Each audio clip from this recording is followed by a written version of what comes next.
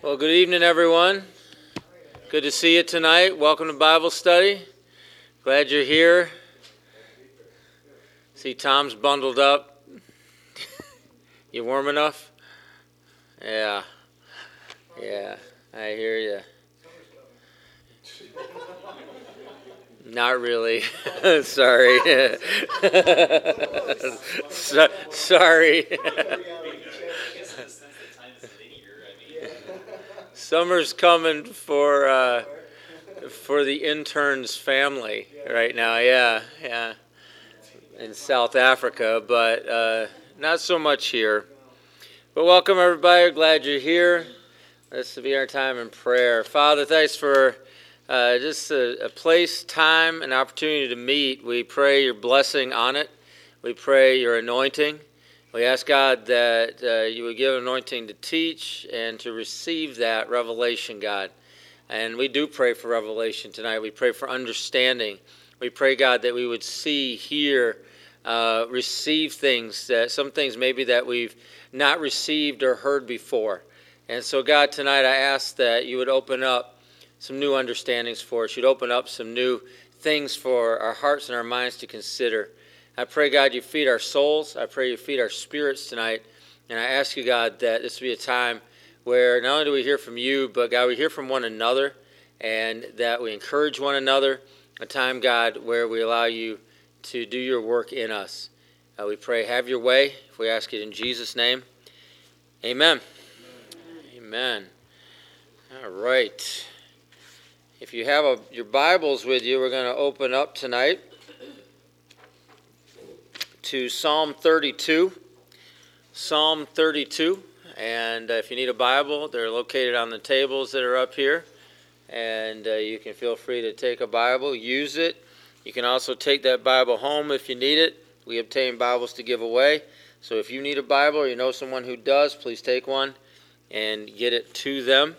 I also want to take this opportunity as you turn to Psalm 32 to remind you that we have an interactive feature for Bible study. It's called SpeakPipe, and it's at www.speakpipe.com, SpeakPipe. You go there, speakpipe.com/Monday Night Bible Study, and that's all one word. Just spell it out. It'll take you to our page, toggle a button, and you can leave us a message. That message could be a word of encouragement, a testimony, something God's doing, a question that you had about the Bible study.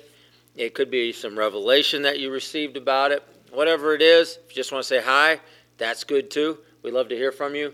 And just take advantage of that. It's a one way that we can all sense that we're all in this together and we're all listening to this together. So please take advantage of that if you would. Last week I began to tell you about some of the listeners that we have to Monday Night Bible Study, so I thought I would go over some more specific numbers and peoples that we've seen tune into the podcast.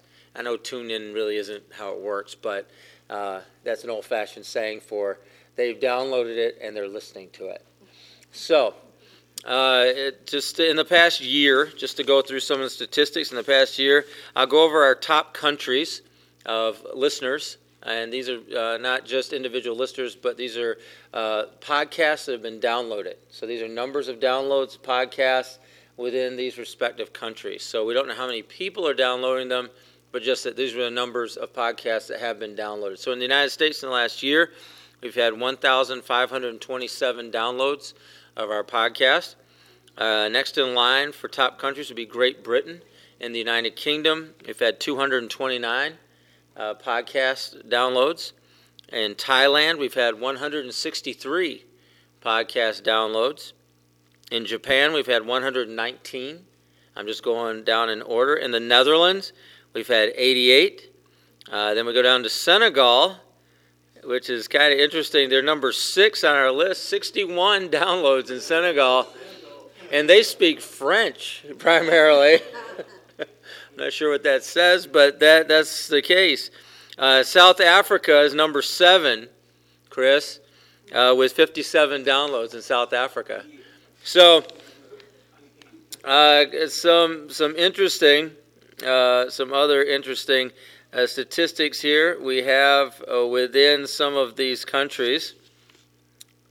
Here's some statistics. A place like Egypt, they've downloaded our podcast and listened to in Egypt, in Argentina, in Spain, Kazakhstan, Vietnam, Ecuador, Pakistan, El Salvador, Israel, Iraq, Costa Rica, Czech Republic, Belgium, Canada with 26. Yeah.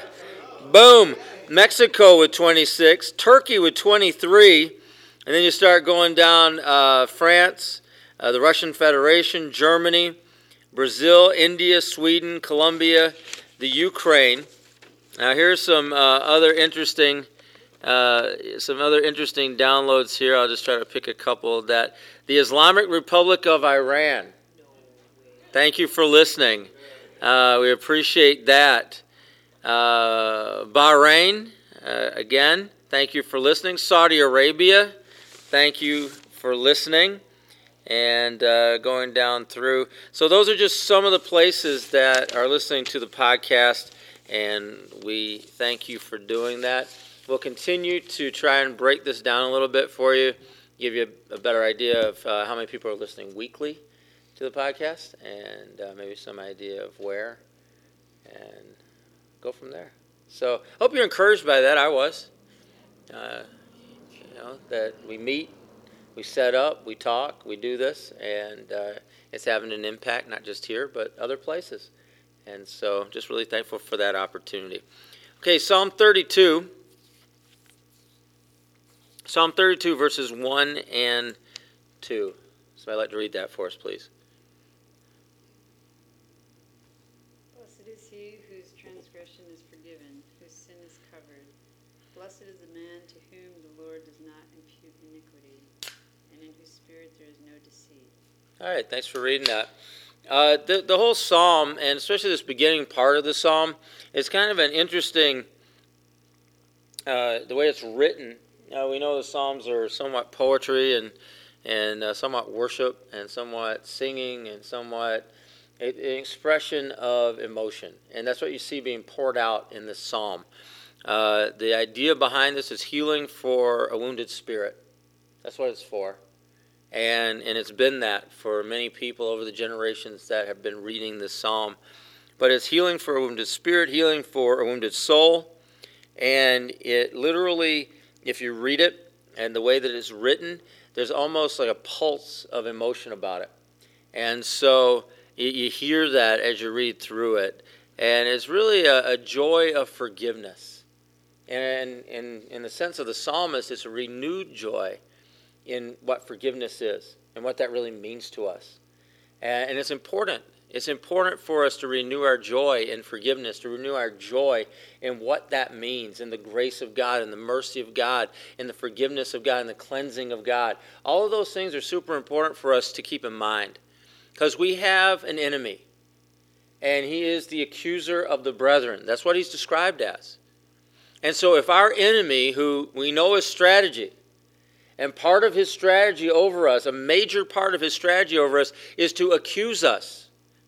And so if we know that, then it would be good for us to galvanize ourselves against that, to have a defense, to have an answer for that, to renew the truth in our lives of what it is that we are forgiven, to renew the truth in our lives of what it is that we've been set free, to renew the truth in our lives of how God feels about us and how he sees us and how he wants us to live and how he wants us to understand our place with him. Because the devil is a liar, and his lies have been institutionalized. Make no mistake about it, that he has infiltrated and institutionalized his lies into organizations. And because of those lies, some of us were brought up believing them and believing, oh, that's what the Bible says. Or believing, oh, that's how God feels about it. Or believing that that's the way that God has shown himself to us. And it would be further from the truth. It couldn't be further from the truth. Because one place that the devil really can't infiltrate is the Word of God. Because our understanding of the Word of God comes to us through the Holy Spirit. And He's not infiltrating the Holy Spirit. He's not infiltrating the Word of God as we allow the Holy Spirit to bring life to that Word. He's not going to do it. He can't do it. And so whatever organizations have been infiltrated, whatever. Let them be. They are. There's not much we're going to do about it. We're not going to change long-standing institutions. We're not. And I know some of us, sometimes we feel like we can change this place. You can't. I had a student leader when I was a pastor and a campus pastor down in Jamestown, New York, Jamestown Community College. And she was awesome. Older lady.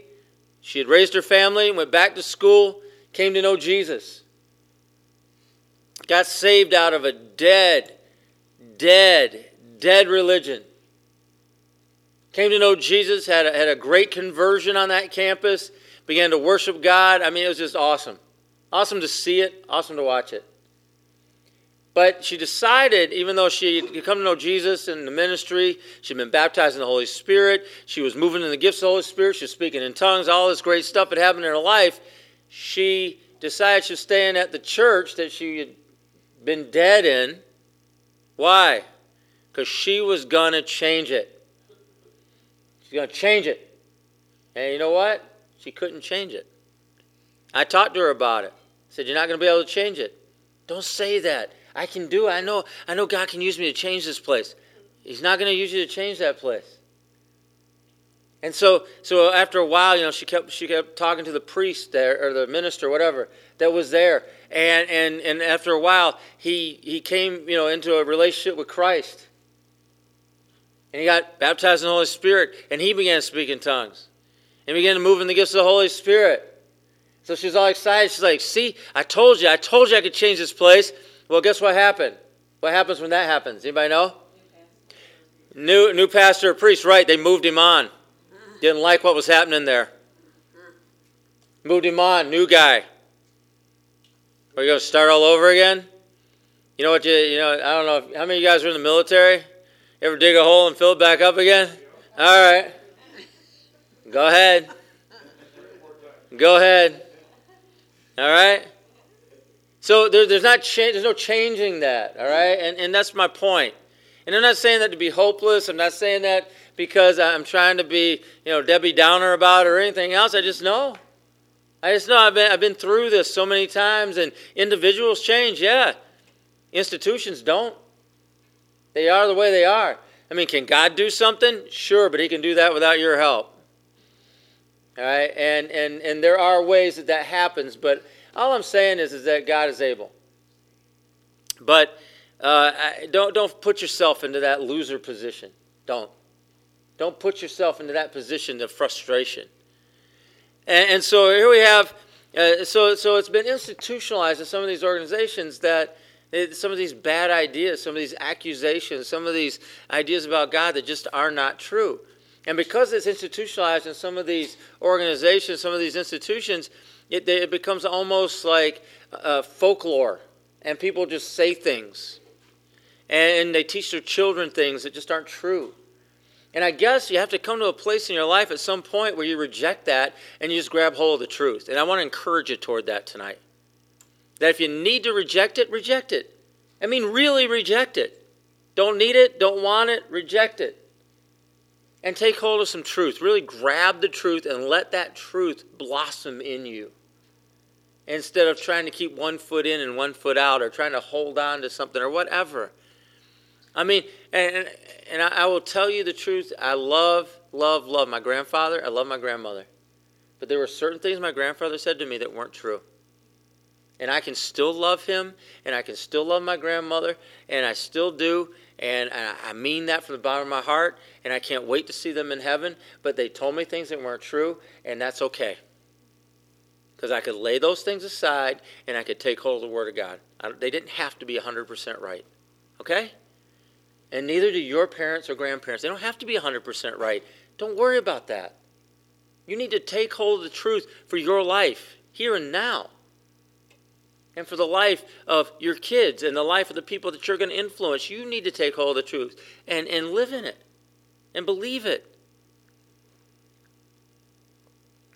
And so let's look at this. Psalm 32, giving us some instruction. Instruction for what? Instruction for happiness. There's a word there. What's the first word of Psalm 32, verse 1? Most of you. What's it say there? Blessed. Blessed. Blessed. That word, when you read it in the Bible, now this is the Old Testament, right?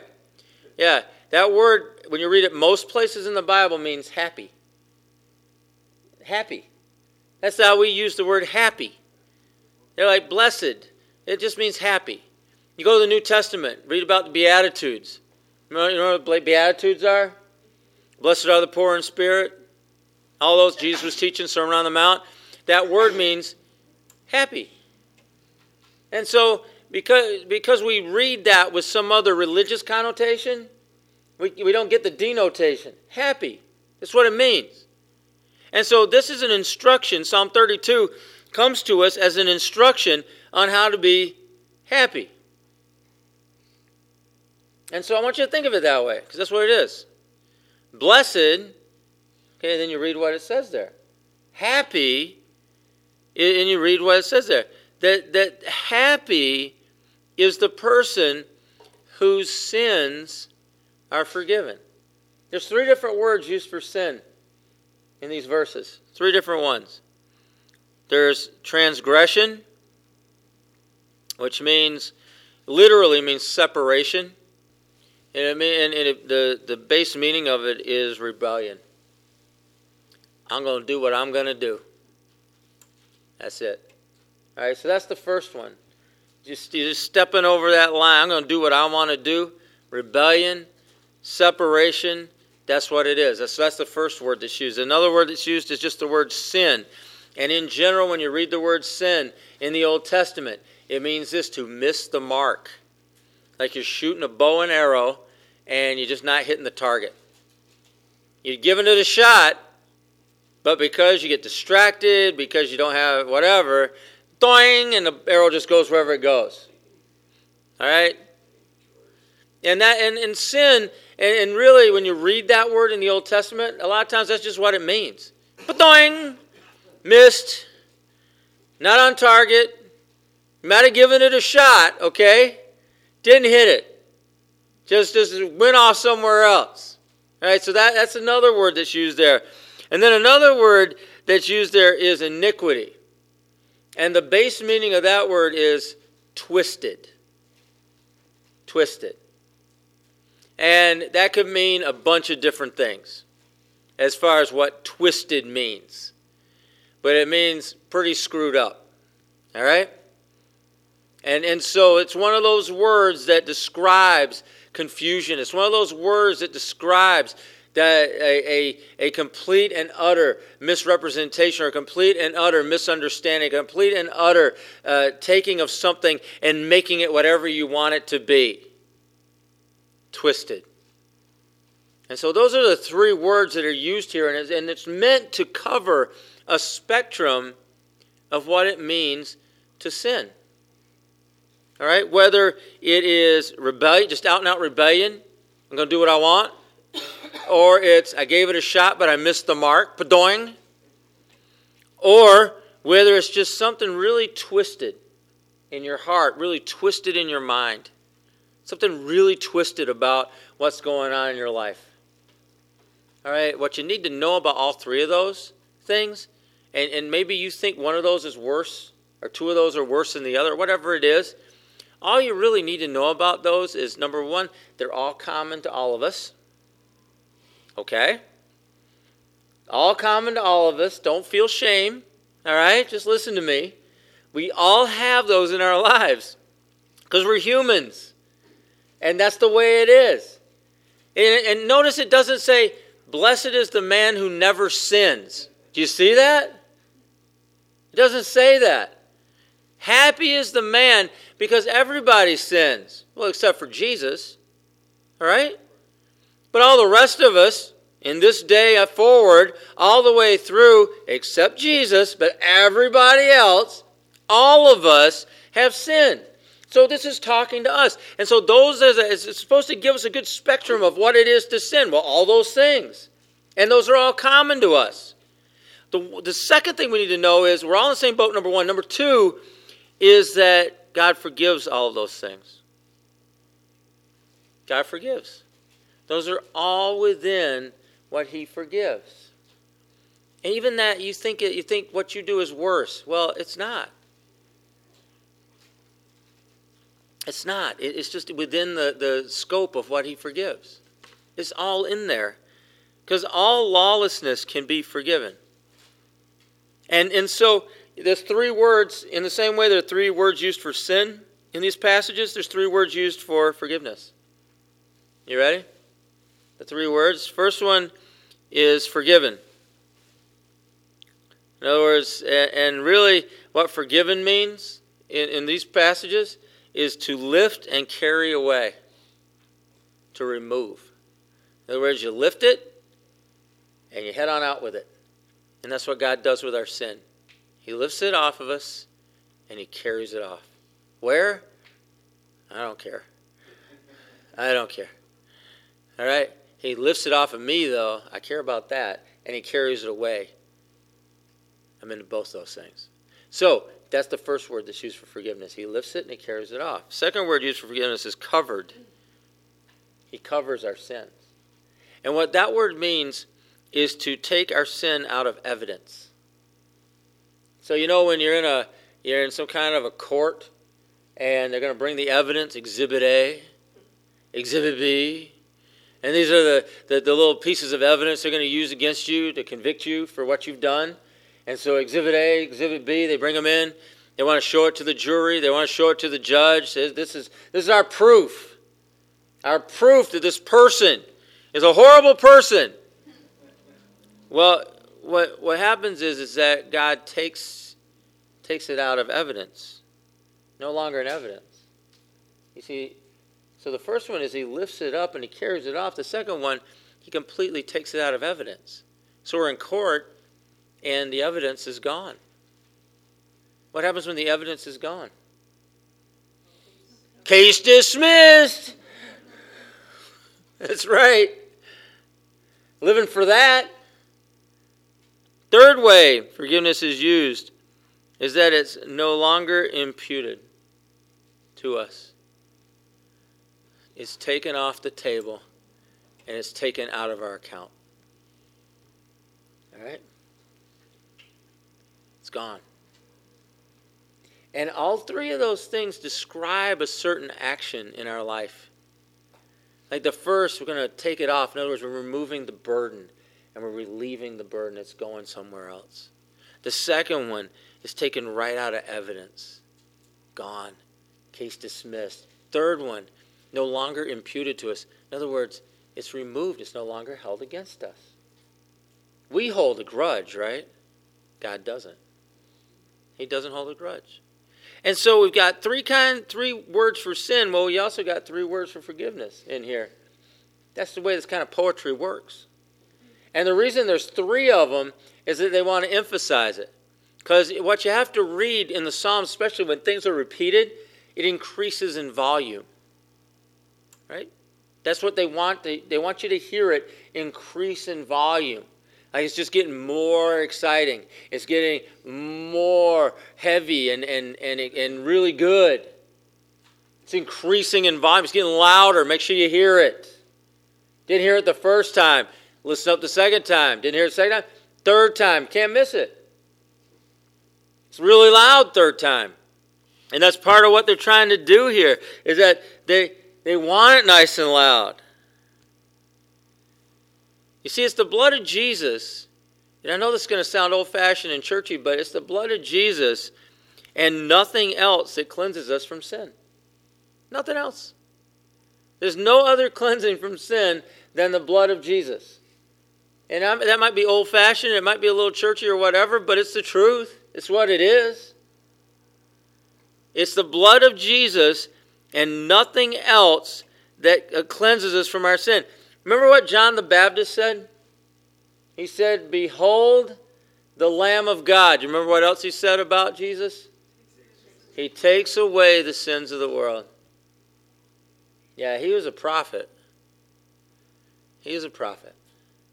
And he saw Jesus, who was his cousin, I mean, literally his cousin.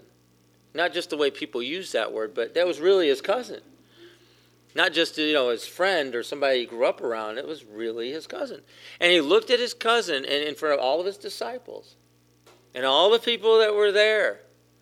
They had come out to see John the Baptist be baptized by him. They had come out to confess their sins. They had come out to be forgiven. All the things they had come out for, knowing that John was a prophet. And he looked at Jesus, he's like, behold the Lamb of God takes away the sins of the world.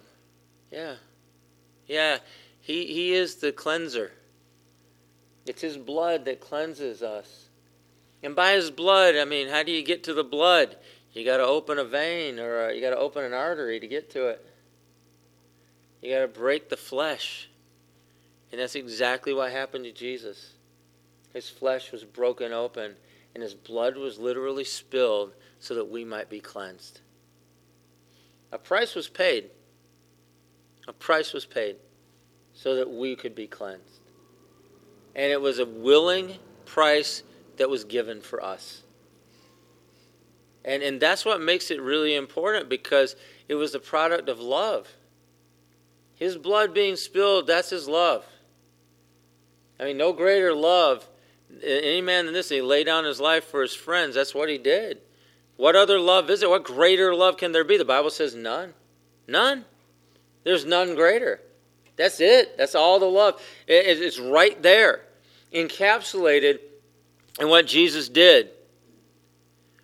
And so he never, and read on with these verses with me, he never counts our sins against us. That should make us happy. So happy is the person whose sins are forgiven. What sins? Any sin. All sin. Meaning forgiven what? Carted off? Taken off of us as a burden? Yeah, awesome. Meaning what? Meaning that it's no longer in evidence against us? Great. Meaning what? That it never to be counted against us again. No grudge, man. Happy is the person who figures that, or not even figures that out, that just believes it. Happy is that person. And we should be happy about that. And then we go on, it says, never counting sin against me. That should make you happy. And so who is that true for? That your sin will never be counted against you. Who's that true for? It's for everybody what? All right, so we need a relationship with Christ, right? All right, but that's part of what the blood of Jesus does in our life, is that it never counts against us. But it's true for us. True for whom? True for me. And this is where true happiness exists. Because this is a forever kind of thing. So we have an assurance our sins are gone. And not only that, we have an assurance that it won't be counted against us. So do we need to dread the end? No. Do we need to dread death? No. Do we need to dread, Jesus may come back? No. Do we need to dread, oh no, what if I get hit by a bus? Remember last week? Remember we talked about that? Right? Hit by a bus? We're okay, right? I'm not worried about it. I'm not going to jump in front of a bus, but I'm not worried about if I got hit by a bus. I'm all right. See, I can live in that, though. I can live in that peace. I can live in that joy and that assurance. I need to live in that. I need to live in that kind of happiness. Because forgiveness is to make us happy. That's our happiness. And true happiness exists in understanding that we don't live under the sin. You understand why the devil is all about accusing you? Do you get it? Do you understand why he doesn't want you to live in this? Why he has infiltrated, like I said, institutions to convince you that this isn't true?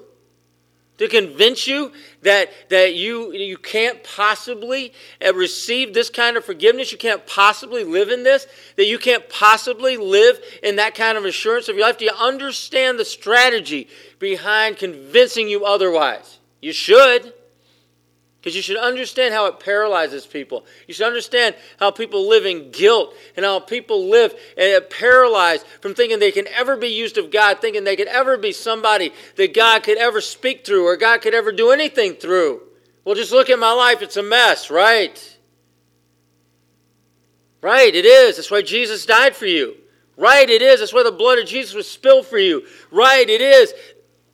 That's why we have the assurance. This word. That we can be happy. That we can live happy.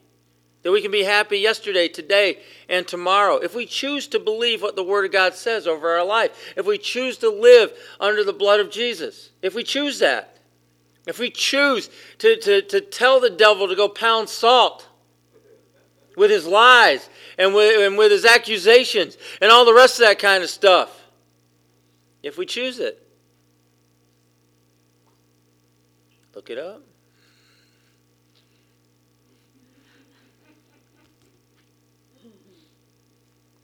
Because it's not wealth and it's not honor that brings true happiness.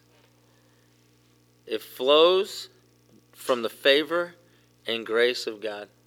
That's where true happiness flows from, is the favor and grace of God. It's where it really exists. And that's where God calls us to live.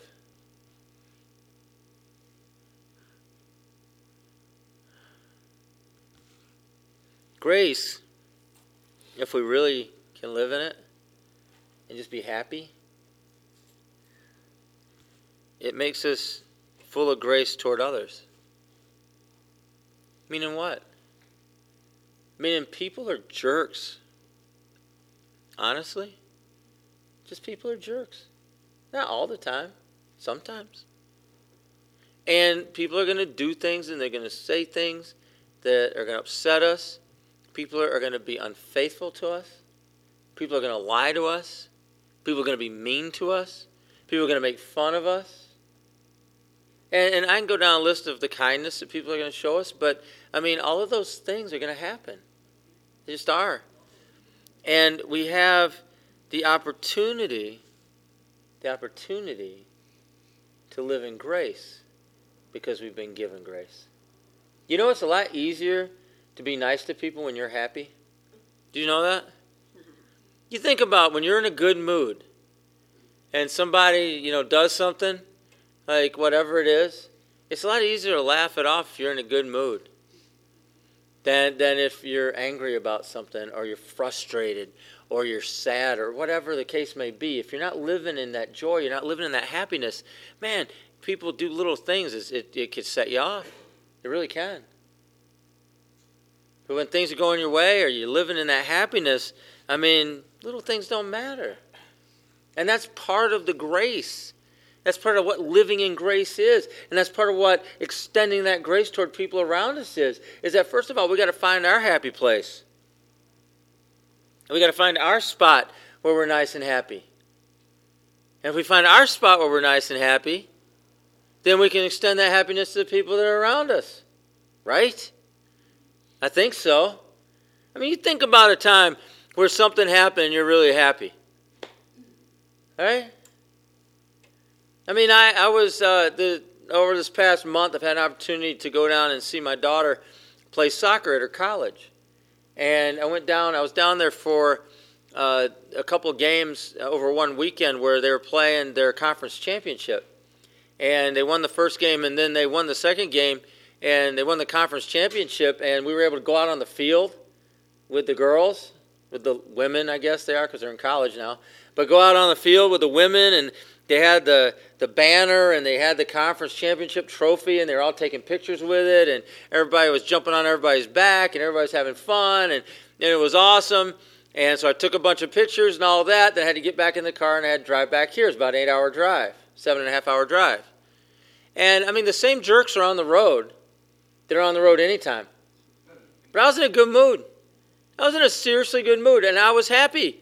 And I know when I was driving, people were cutting me off as usual, or screaming around me and honking or doing whatever they do or flashing their lights at me or whatever people do when they're in cars and they're driving down throughway or down highways. I just didn't care. I didn't care. Did not care at all. And I could roll back here nice and happy. And nobody bothered me because I was in a good mood. And I thought to myself, I want to be in this kind of mood all the time. All right? All the time. And I got to believe it's possible That there's some way, shape, or form that we could just find a way to put ourselves in a mindset whenever we wake up in the morning, be happy about the things that are in our life, be grateful for the things that are in our life, show some gratitude about the blessings of God over us, even if it's just showing gratitude today because I am forgiven. And because I live in forgiveness. And I don't have to worry about that. And the Bible says that in that there is happiness. Happy is the person who is forgiven. Yeah. Happy is the person whose sins will never count against them. Well, that's what the Bible says. Maybe I should really take hold of that and be happy. Because that's me. That's me. My sins are forgiven and my sins will never be counted against me. I'm happy. That's what the Bible says. Happy. Well, let it out. Let's let it out.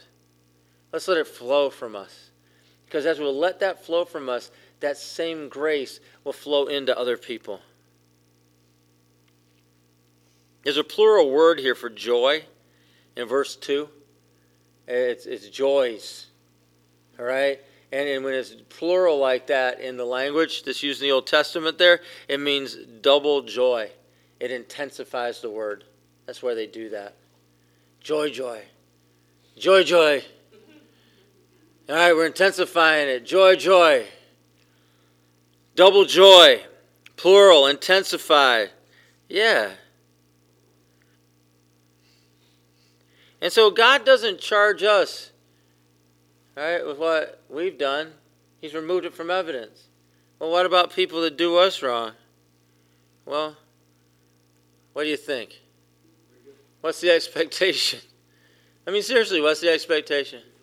You forgive them. Yeah, we don't charge it against them. Joy, joy. Yeah, and it is the same measure. Jesus was really clear about this, and we ignore all of this. Seriously. We totally ignore when Jesus says stuff like that. Whatever measure you judge somebody else, you will be measured. You will be judged. We ignore that completely. Why? We love to judge other people. Love it. Love it. All right? I don't care what it is. I mean, did you know Judge Judy is one of the highest paid people on television? Yeah, people love to watch Judge Judy. How is she still? Yeah, I mean, she's still making a ton of money. But, I mean, people love that. And they love to do that. And you know what?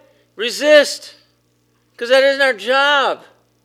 It isn't our job. If she's the judge, good, they're paying her lots of money. Let her judge. All right? It's not our job. And then as we get ourselves out of that habit, the quicker we get ourselves out of the habit, the more joy we're going to live in. The more happiness we're going to live in. Because that ain't our job. Let it go. We're not even good at it. Part of the reason it makes us so angry is because we're terrible at it. Terrible. Let it go. Just let it go. And I know everybody wants to come up with an excuse about why we should. Don't. For whatever measure that you're going to use, you're going to be judged. All right? It's used against you. It's a boomerang. It's coming back. Don't do it. So, we don't charge anybody. And then it talks about a person of no guile. Anybody remember in the New Testament there was a person of no guile? Jesus said that. He one of his disciples that he called, remember his name? Nathaniel. Yeah. It was Nathaniel. And he said he's a man of no guile. And what that word means is true as he is. And let me give you a couple of negative words that don't go along with no guile. All right? Let's try a couple out. Pride is one of them. A person with pride has guile. Hypocrisy is another one. A person who is a hypocrite has guile. The person of no guile is the person who's just true and the person who is who he is. And you see, a person of grace can be that. A person of judgment cannot. A person of judgment has to pretend to be something he's not, or that she's not. Because whatever measure he or she is judging, what's happening to them? They're being judged. He or she is being judged. It's coming back on them. You know, we think of that verse as being, well, that's in the future. You know, that's when Jesus judges us. Well, it is, but it's also right now. You want to live in a legalistic fashion, you're going to be judged by the same measure you're using. Sorry. That's just how it works. You put yourself into a legalistic community, you will be judged by whatever measure that you're using to judge others. And what does legalism lead to in an individual's life? Guile. That's what it leads to. It leads to hypocrisy. It leads to pride. It leads to just being a big faker. Because you're afraid that someone's going to find you out and judge you. And that's a terrible place to live in. Community of grace is a community of no guile. Because a community of grace is a place where you can just be you. And what if somebody doesn't like that? Well, they don't. Whatever. What if somebody doesn't like something you think? Time to grow up, everybody. Lots of people don't like things I think. Whatever.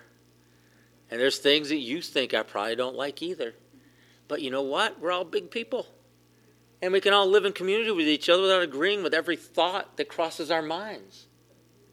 We can all agree, live in community without agreeing on some basic things without having to agree with every little thing. The things that bind us together are far greater than the things that separate us. The things that bring us together and cause this community to exist are far greater than the little things that just don't matter and aren't going to matter, aren't ever going to matter. And grown-ups kind of figure that out and they learn how to live together. Unfortunately, we live in a society that is completely polarized. We can't be. We can't afford to be. The kingdom of God is not. The way of Christ is not that way.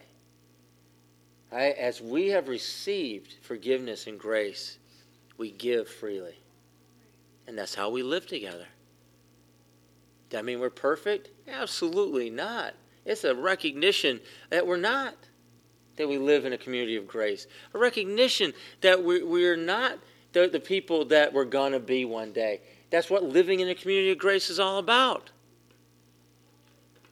And we can just be us. Yeah.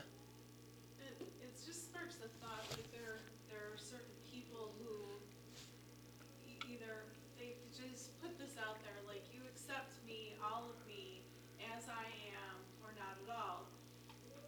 And we can be like, I love you, but I disagree with some of the things that you guide your life with. But I love you, and I don't want to stop hanging out with you. I don't want to stop spending time with you. But then they go that extra measure, and it's like, no, if you won't accept everything, then I can't accept you. So it's confusing because it's almost like they're saying you're not open-minded, but they're the ones who are showing the closed-mindedness because they can't accept that love without Correct. acceptance of whatever lie they're living in. And correct, that's the lie that polarizes people. Right? That is a lie. It is a lie to believe that there are any two people on the face of the earth that absolutely agree with each other. That is a lie. They may agree with each other on certain things that they consider to be important, but it doesn't mean they agree on everything. And to apply that standard to others, again, must we agree on everything? The answer is no. But that's maturity. That is abject immaturity to force that decision on somebody because it's a non-decision. And society supports that. Absolutely. Right, we live in a polarized society that supports that philosophy. Right, and it is completely bankrupt. Yeah. There is no reason in it. There is no grace in it. There is no forgiveness in it. Right. There's nothing redeemable really about it. And you're right, society supports it and has said this is perfectly okay. And if you don't agree with us, you're a bigot. Yeah. Right. Right. So that's part of the issue, is that we live in a society like that, but we can't be that. We cannot allow ourselves to be that. And part of the fight against it for us is to recognize it for what it is. That's what it is. I mean, think about how God sees us. We're not perfect, right? He loves us. Does he agree with everything that we do or think? No. But is it a fact that he loves us? Absolutely. Does he care for us? Yeah. Has he forgiven us? Yes. That's why we're happy. Is he holding it against us? No. That's why we're happy. Yeah. And so then we can share that. If we truly receive that and we truly internalize that, then we can share that with the people around us.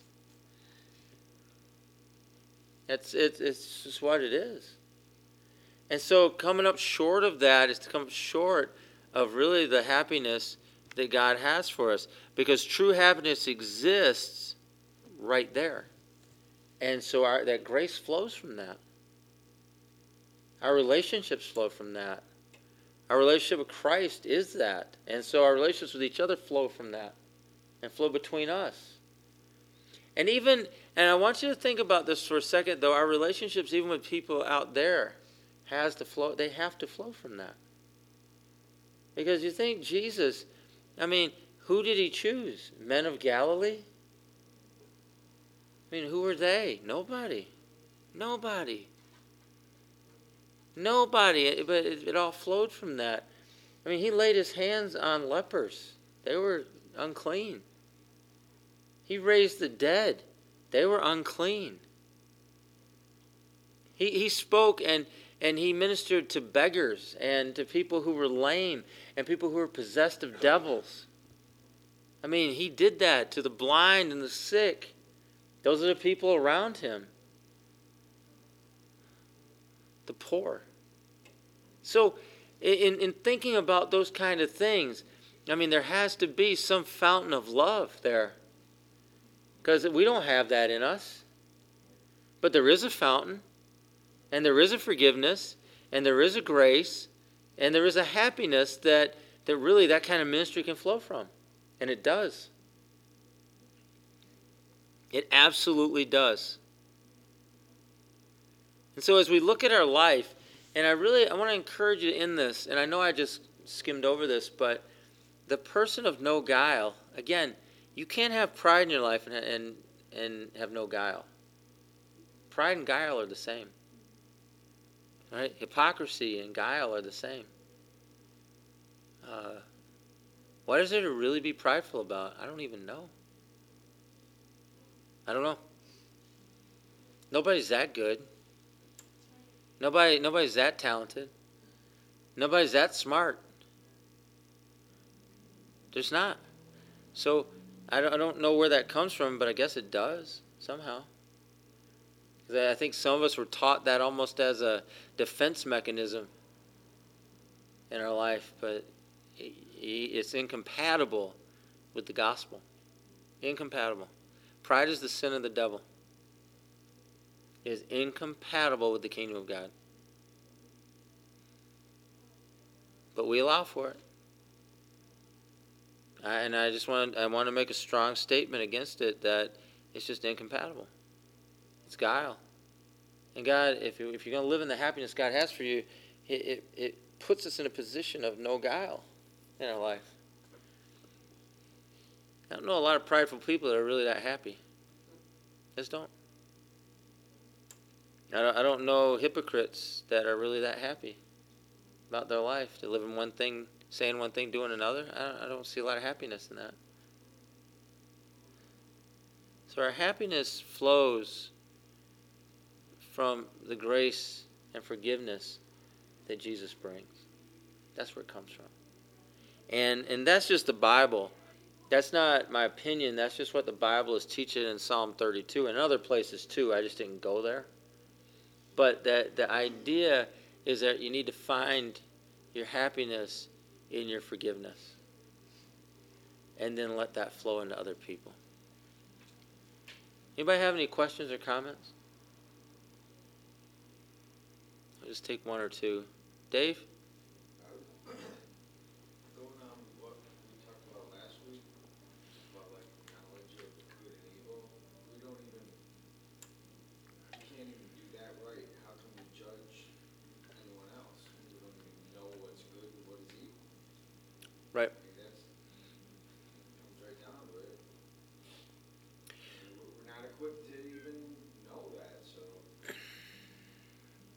Yeah, I mean, Dietrich Bonhoeffer in The Cost of Discipleship, just real quick, some of you have read this or been through it before, but just talking to Chris today about this, the carefree life is hearing what God says and doing it.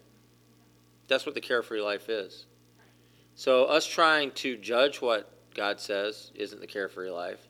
Us trying to judge what other people are doing or what God's told them or not told them, that isn't the carefree life. The carefree life is for me to hear from God and do what he says. And for you to hear from God and do what he says. And for all of us to be hearing from God and doing what he says. That's the carefree life. That's what it is. And that's where we find that kind of freedom, and that's where we find that kind of place, that kind of space for joy in our life is there. And that's just between us. That's just like, okay, well, I'm doing what God told me to do. What are you doing? You doing what God told you to do? Yeah, okay, good. Keep it up. All right? But it's not up to me to judge that. I mean, I'll say something to somebody, and this is how strongly I believe this, and some of you have experienced this, where I'll say something, it's like, I don't think you're really going the right direction here. Well, this is what God told me to do. Are you sure? Yeah. Okay. I'll let you go down in flames, all right, if you tell me that. And some of you have experienced that, because I really believe this. And I know part of my job is to help you out and to keep you out of trouble, and I do my best to do that. But if somebody tells me this is what God said, well, hey, get to it. All right? And I may reiterate, I don't see it. All right? And I've been wrong about it too, and I'm perfectly willing to accept that. I've been wrong about it. And some people say, well, this is what God told me. Like, I don't see it. Well, I got to keep doing what God told me to do. All right? Thumbs up. I'm a little concerned. I'll be praying for you. And sometimes you go down in flames, and sometimes you prove me wrong. I'd rather you prove me wrong than go down in flames, okay? Don't think you got me if you prove me wrong, okay? I'm happy you prove me wrong when you prove me wrong. And when you go down in flames, we're there to help each other. Let's pick it back up again. But I'd rather you go through that process than not go through the process of hearing God and doing what he says. Yeah. There's just one little thing that, I don't know, that, I mean, I know we talk about stuff like this and we share about this stuff every week, you know, and we learn about the intricacies of all our, you know, where we have these hiccups or whatever, but it just feels to me like if our pursuit is God, and it's a true pursuit of God, in every moment of every day, you know, where we live it out prayerfully, like, I mean, we have hiccups in our lives, we all do, because we're human. Right. But for the most part, God will just keep recentering us and putting us back on the right path.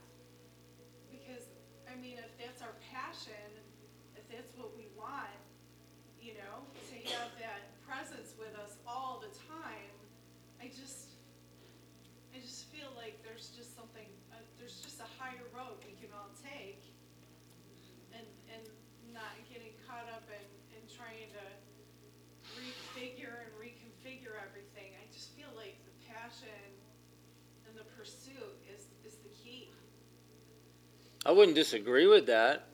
Yeah. But I mean, my only response would be, was David passionate about God? Was he pursuing him? Yeah, he had some hiccups though. He did. But he's also the one giving us this instruction. So it's kind of one of those things where, yes, I agree completely. But one of the primary people in the Bible that we have that was a man after God's own heart, super passionate, following after him, but he also took time to give instruction. To say, you know, this is, and maybe it is for those hiccups. Maybe it is for those times that we can get ourselves recentered and get moving. Instead of going off on whatever tangent people do. But I understand. I mean, it's almost like two veins of thinking, and there's a period of time where like that is what is needed. You know, it's to bring you back to that focus because we seem to lose focus so often. Right. I think the struggle too, this could be, and I'm just coming off the top of my head, but I think part of the struggle with this is a man's religion versus a primitive faith. That I think if we just stuck to the primitive faith and we were just passionate about God and pursuing Him, and that's all we'd ever known, I think that would be awesome. The problem is that we're not pure like that. That we have religious leanings. And I think that's part of the problem. If we'd never heard anything else, we never knew anything else, then I don't know that this would even be an issue. I don't even know we'd even do this. Right. But I don't know that this would even, anybody would even care about this. Yeah. And there's probably some people here that don't care about this right now. Like, why does he keep talking about this? I would imagine. And I guess that it wouldn't be a word for them. I don't know. It struck me because as I was reading through the Psalms, I'm constantly struck by, I have to always keep in mind as I'm reading through, especially the Psalms of David, that, okay, man after God's own heart. What does that mean to me? More importantly, what did that mean to God? And these are his words. It's his instruction. So, what in this am I hearing? What in this am I, what's speaking to me? And that's really, where any of this comes from. But I have my past too. And I need my reminders. I agree with you though. If we could just you live there? Who cares about any of this stuff? Really? I don't know.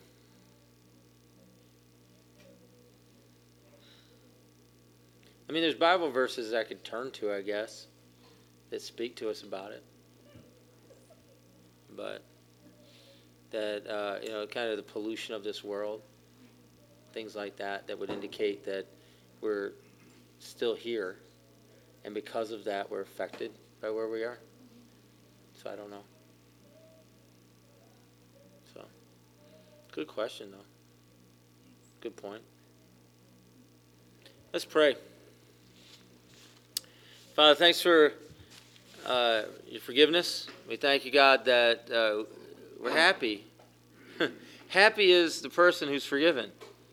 Well, we're forgiven. I pray that we just find our place in happiness, God. Happy is the person whose sins are not counted against them. Yeah. What sins? All of them. What forgiveness? Everything. We're free. And I pray, God, that we can live in that happiness, live in that joy, and that from that can flow grace toward others. I just ask, God, that we'd find a place of joy and happiness in you and be a people of grace and mercy toward one another. And I just ask, God, that we pursue you with a whole heart, face just in your presence, just in your presence as much as possible, as much as possibly can, that the things around us would fall away, the things around us that sometimes seem so big or so important would be nothing compared to what it is to live in your presence, to live in your forgiveness. So God, thank you. We ask, Father, that we find that place constantly in you. Thanks for your happiness, God. Thanks for your happiness. Yes, these things in Jesus' name. Let's agree by saying amen. Amen. Thanks for coming tonight. Good to see everybody. And we'll see you again.